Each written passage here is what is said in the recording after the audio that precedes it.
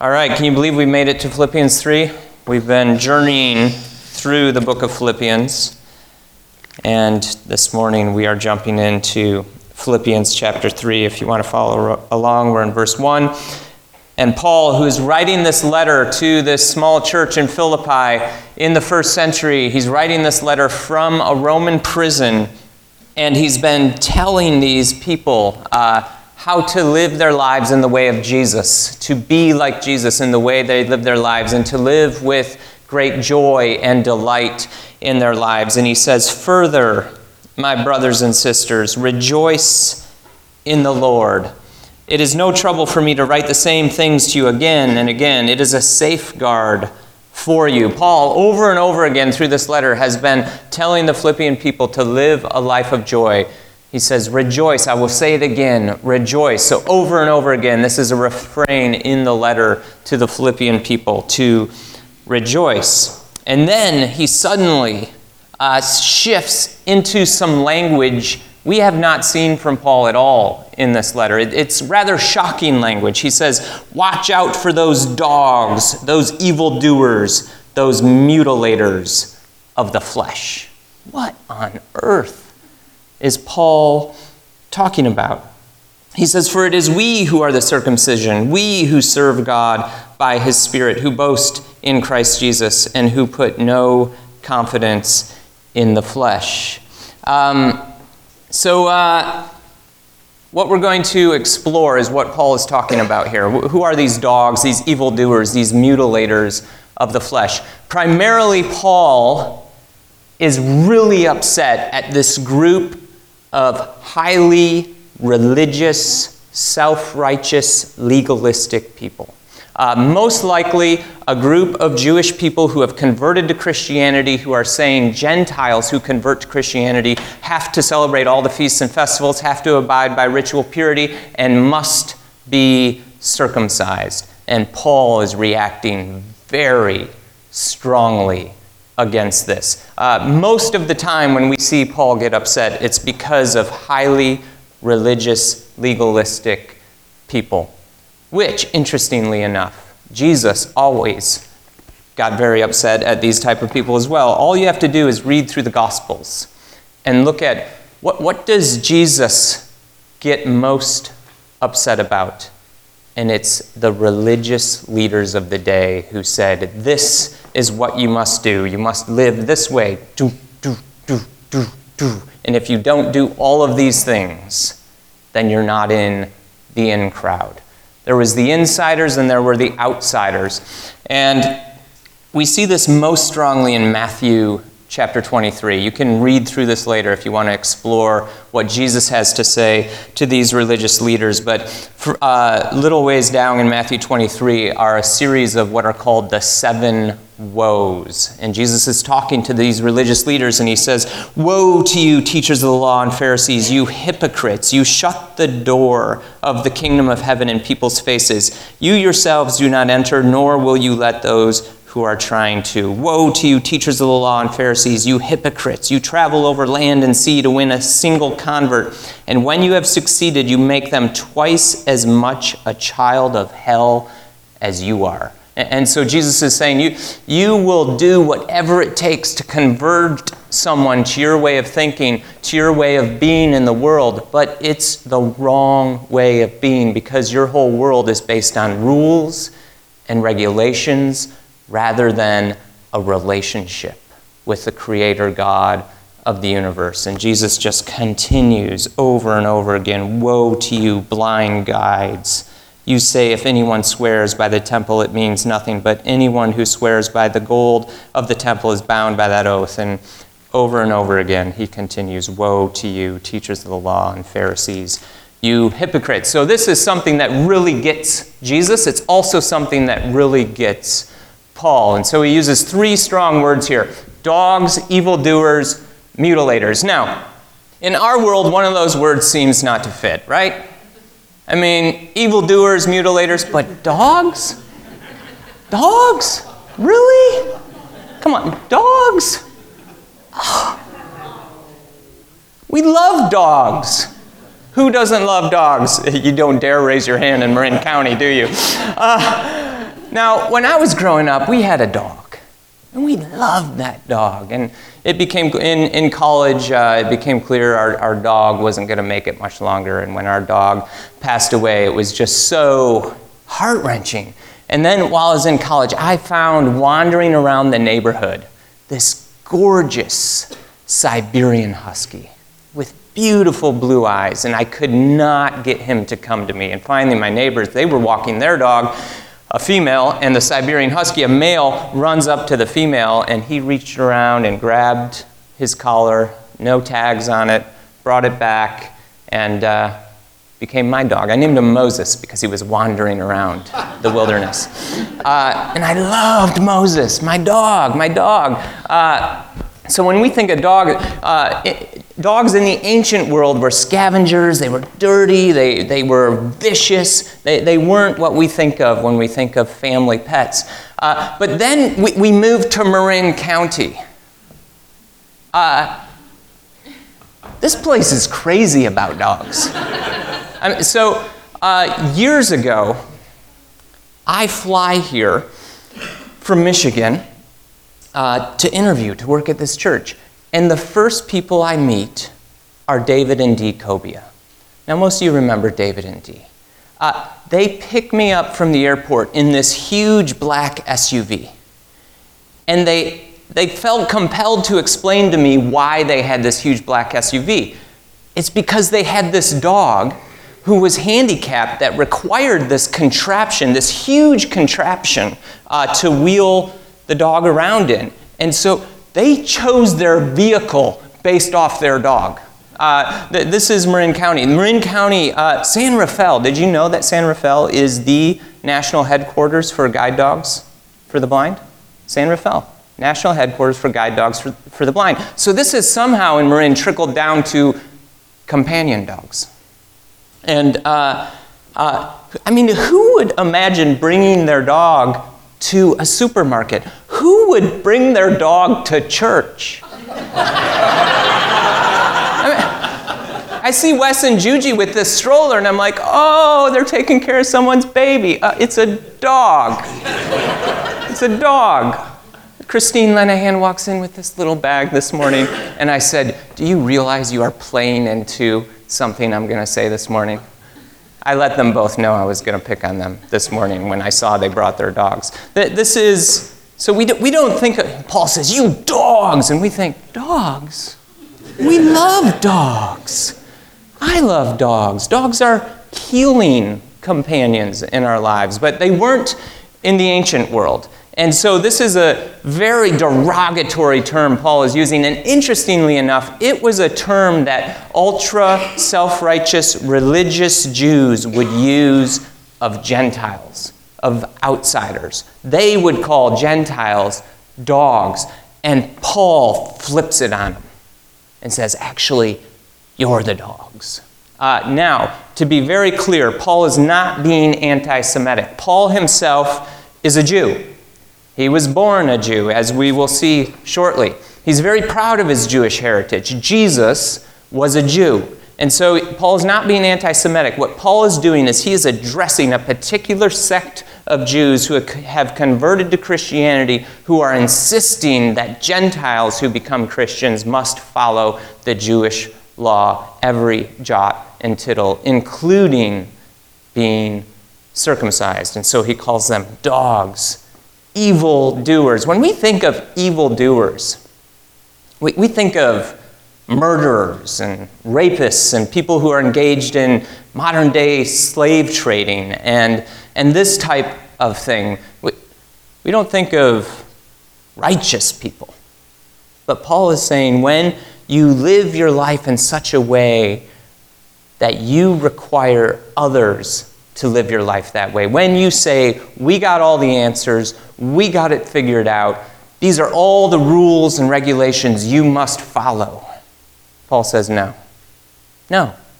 That you evildoers, how could you expect these Gentile converts to live this way? And so he calls them mutilators of the flesh, which would have been highly offensive to these Jewish converts to Christianity, to call them mutilators rather than the circumcision.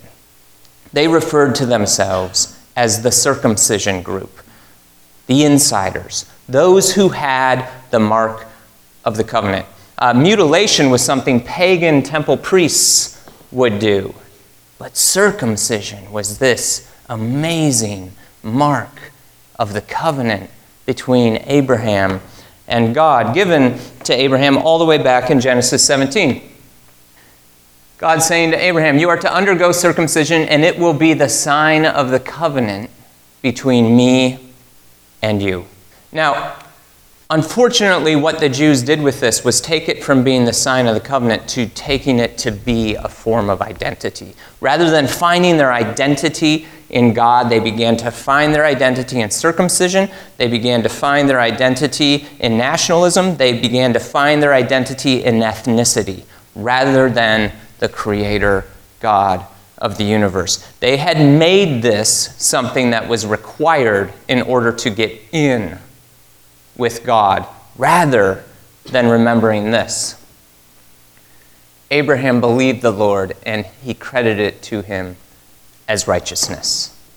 Abraham's salvation had nothing to do with circumcision. It had everything to do with his trusting, believing relationship with the Creator God of the universe, who had invited him into covenant relationship. And so for Paul, this had been solidified and made very clear in his own mind. Paul, who himself had followed the law, every jot and tittle, who himself, as we'll see, circumcised on the 8th day, a Hebrew of Hebrews. Paul, who was this perfect Jew, met the risen Christ and came to realize, my identity is not found in doing all these things. It is rather found in the risen Christ who redeemed me from all of that self-righteousness. And so Paul is pretty upset here. But if you want to see Paul really upset, just read his letter to the Galatians. It is so filled with him going after these Judaizers who are claiming that you must be circumcised in order to be saved. He gets so angry at one point in the book of Galatians that he says this, "Brothers and sisters, if I am still preaching circumcision, why am I still being persecuted? In that case, the offense of the cross has been abolished. As for those agitators, I wish they would go the whole way and emasculate themselves." Woo! This is Paul. This is the Apostle Paul. Good thing we don't have all the kids in here. Mama, what's emasculation? This is strong language from this great apostle, this great missionary. He's ticked. He's saying, all these people are saying that the gospel message is Jesus and. Notice other places he has to address this issue. Jesus and angels and rules in Colossians. Jesus and Moses in Romans. Jesus and circumcision in Galatians. Jesus and tongues in 1 Corinthians. Jesus and what? What is your issue that gets you riled up? You might never say it as you need Jesus and this to be saved, but you're just really passionate about it. And if other people aren't, they just don't get it. They're not in the in. They're not in the know. They're outsiders. What is your thing that you're really passionate about, that if you were really honest, at times felt like Jesus and this? Otherwise, you just kind of don't get it. You're not on or in the in crowd. Paul, he's pretty upset about this whole thing. Let's continue. He says, verse 4, though I myself have reasons for such confidence. If someone else thinks they have reasons to put confidence in the flesh, I have more. Circumcised on the 8th day of the people of Israel, of the tribe of Benjamin, a Hebrew of Hebrews, in regard to the law, a Pharisee. As for zeal, persecuting the church. As for righteousness based on the law, faultless. So Paul is saying, listen, look at my resume. You think you're so self-righteous, and you have all the answers, and you know what these Gentile converts should do in order to be on the inside. Just take a look at my resume for a moment. I was circumcised on the 8th day of the people of Israel. So some of these Jewish Christians may have been Jewish proselytes, those who converted to Judaism and then later became Christians. And Paul's saying there was no conversion for me to Judaism. I was born a Jew. I'm an insider for sure. I was born a Jew, circumcised on the 8th day. I'm of the tribe of Benjamin. Now, Benjamin was Jacob's youngest son. So the sons of Jacob became the tribes of Israel. Jacob's favorite son was Joseph.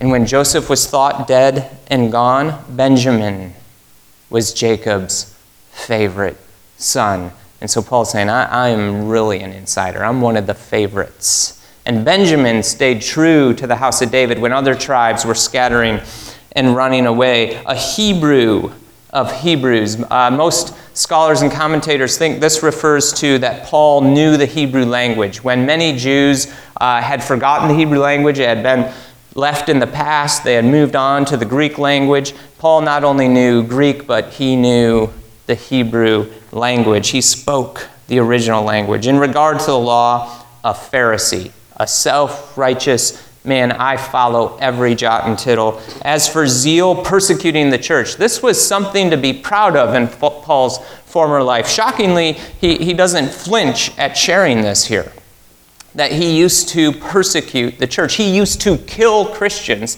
that which he now is. As for righteousness based on the law, faultless. Paul says, basically, my resume, I was perfect. I was the perfect Jew. And when I remember that way of being, what I think of is dogs, evildoers, mutilators of the flesh. Paul says, it is not the way to live.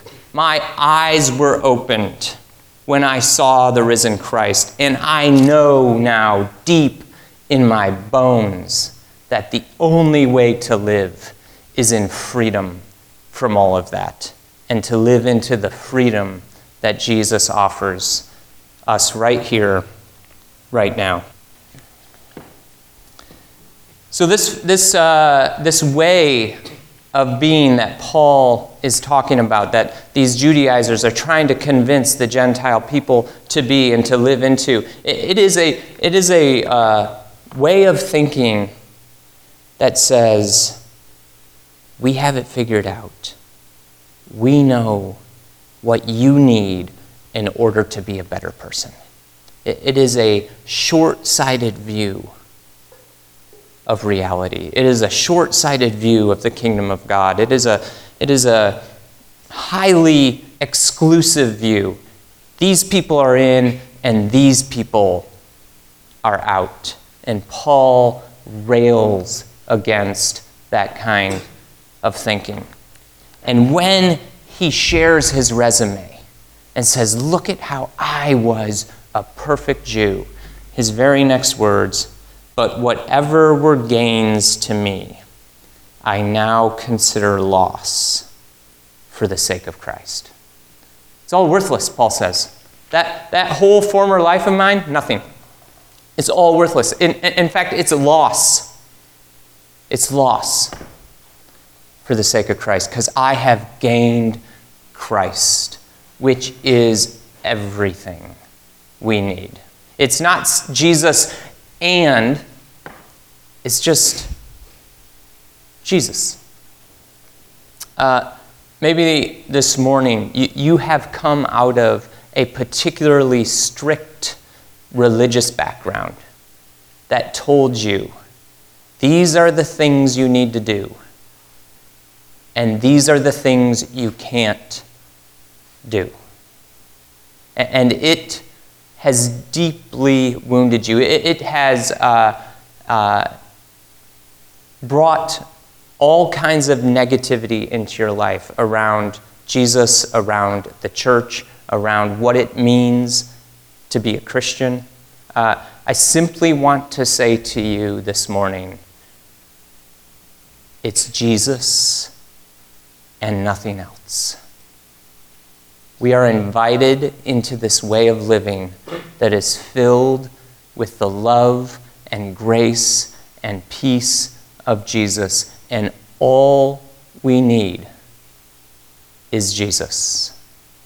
There is nothing that we can add on to that to earn any favor from God. There is nothing we can add on to that to inherit salvation. It's already ours as a free gift. Now, Paul's very clear elsewhere, as we've said before, that we were created in Christ Jesus to do good works which God prepared in advance for us to do. So there is a way of living that is the best possible way of living that God created us for, that He prepared us in advance to do, but it's always done out of joy and delight and love, not out of duty and obligation. It's not done by following a set of rules and regulations. It's always done out of a love relationship with the Creator God of the universe and out of a deep love that God gives us for the world. We live into this way of being because Jesus invites us freely into this way of being in the world. And so, Paul says in Philippians 3, verse 3, he says, it is we who are the circumcision. So this whole group called themselves the circumcision group, and Paul says, actually, it is those who just say Jesus, period, who are the circumcision, not Jesus and. Paul was passionate about preaching a circumcision of the heart. In Romans, he says, a person is not a Jew who is one outwardly, nor is circumcision merely outward and physical. No, a person is a Jew who is one inwardly, and circumcision is circumcision of the heart, by the Spirit, not by the written code. Such a person's praise is not from other people, but from God. Paul preached a circumcision of the heart by the Spirit. Not this outward physical symbol that made you in the in crowd. And Paul is not, just to be clear, Paul is not creating a new in crowd. He's saying this is what everyone, the whole world, is invited into. Not one particular nation, not one particular ethnic group. Everyone is invited in, even the self-righteous older brother, like Jesus says in the parable of the prodigal son in Luke 13. Everyone. The one who goes and squanders the wealth, and the one who does everything right and stands outside the party all self-righteous and angry. Everyone is welcome at the party. Jesus invites everyone into the party. Interestingly enough, it is the self-righteous who think they're in, but in Jesus' teachings and stories, it is the self-righteous who are usually standing outside of the party and saying, I'm not going in there with them. I'm not going in there with him or with her. Those who think they're in, Jesus says, are actually out. Do you want to be in the party? Because there's a whole lot of people in the party that you don't think are there.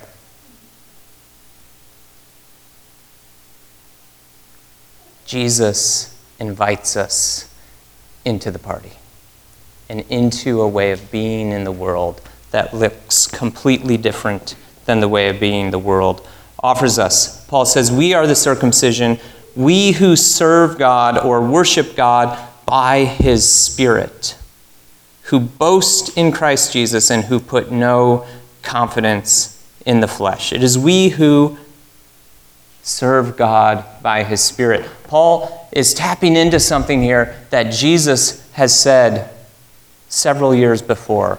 When Jesus was tired and hungry and thirsty, he stopped at a well and his disciples went to go get food. And this Samaritan woman, an outsider, an outcast, someone who is definitely not in, came to the well to draw water. And Jesus does something that no Jewish male in that day should have done. He spoke to her. He had a conversation with her. And he asked her for a drink of water. And he invited her in. He offered her water, the Spirit that would never go dry. And she says to him, "Sir, our people, our teachers say that when we should worship on this mountain. But your teachers, they say we should worship on the mountain in Jerusalem. What do you say?" And Jesus says, "I tell you the truth. True worship, it's no longer going to be at that mountain or that mountain. True worship is worship in spirit and in truth. And you can do it anywhere, wherever you are. Worship by the Spirit of God is done right here, right now at Bay Marin, and it's done when you walk out those doors, and it's done when you're going to work, and when you're at school, and when you're in the marketplace. Wherever you are, worship by the Spirit. Worship in spirit and in truth. This is the kind of living Jesus invites us into, that wherever we are, God's Spirit is in us and all around us, and we're invited to worship God in everything we do. It is we who are the circumcision, we who serve God by a Spirit, who boast in Christ Jesus and put no confidence in the flesh. We put no confidence in that which is exterior to us. Paul says, the only boasting I will do is boasting in Jesus. Notice what he says here in Galatians. May I never boast except in the cross of our Lord Jesus Christ, through which the world has been crucified to me, and I to the world. Neither circumcision nor uncircumcision means anything. What counts is the new creation. What counts is living this new way of life that Jesus invites us into.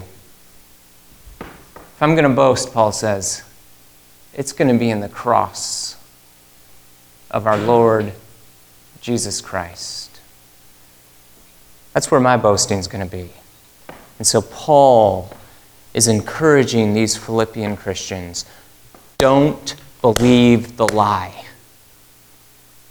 that if you live the way of Jesus and that you then get to boast in that way of living. The only boasting is in Jesus, period. His cross and the power of his resurrection. So this morning when we come and we take this bread and dip it in this cup, that is our boast. That is our partnership in the gospel. That is our opportunity as a community together to say we boast in the cross of Christ. Because Jesus, on the night he was betrayed, he took the bread and he broke it and he said, "This is my body given for you. Take it and eat in remembrance of me." And in the same way, Jesus took the cup. He said, "This cup is the cup of the new covenant in my blood. Take it and drink it in remembrance of me. For as often as you eat this bread and drink this cup, you proclaim the Lord's death until he comes. And that, my friends, is our boast. Christ crucified for us, and Christ risen, and Christ coming again. God, thank you. Thank you for your Spirit. I pray, God, that we would be a people who long to live into the love relationship you've invited us into with Jesus. That we'd long to live into what you've created us for. That we would long to worship in spirit and in truth. God, that you would strip us of everything that hinders us, strip us of our own resumes that we think look so great, our own self-righteousness, and free us to live more fully. God, heal us from past wounds, whether from the church or religious institutions, relationships. God, give us greater healing. And may we live more freely by your Spirit each day. It's in the name of Jesus we pray. Amen.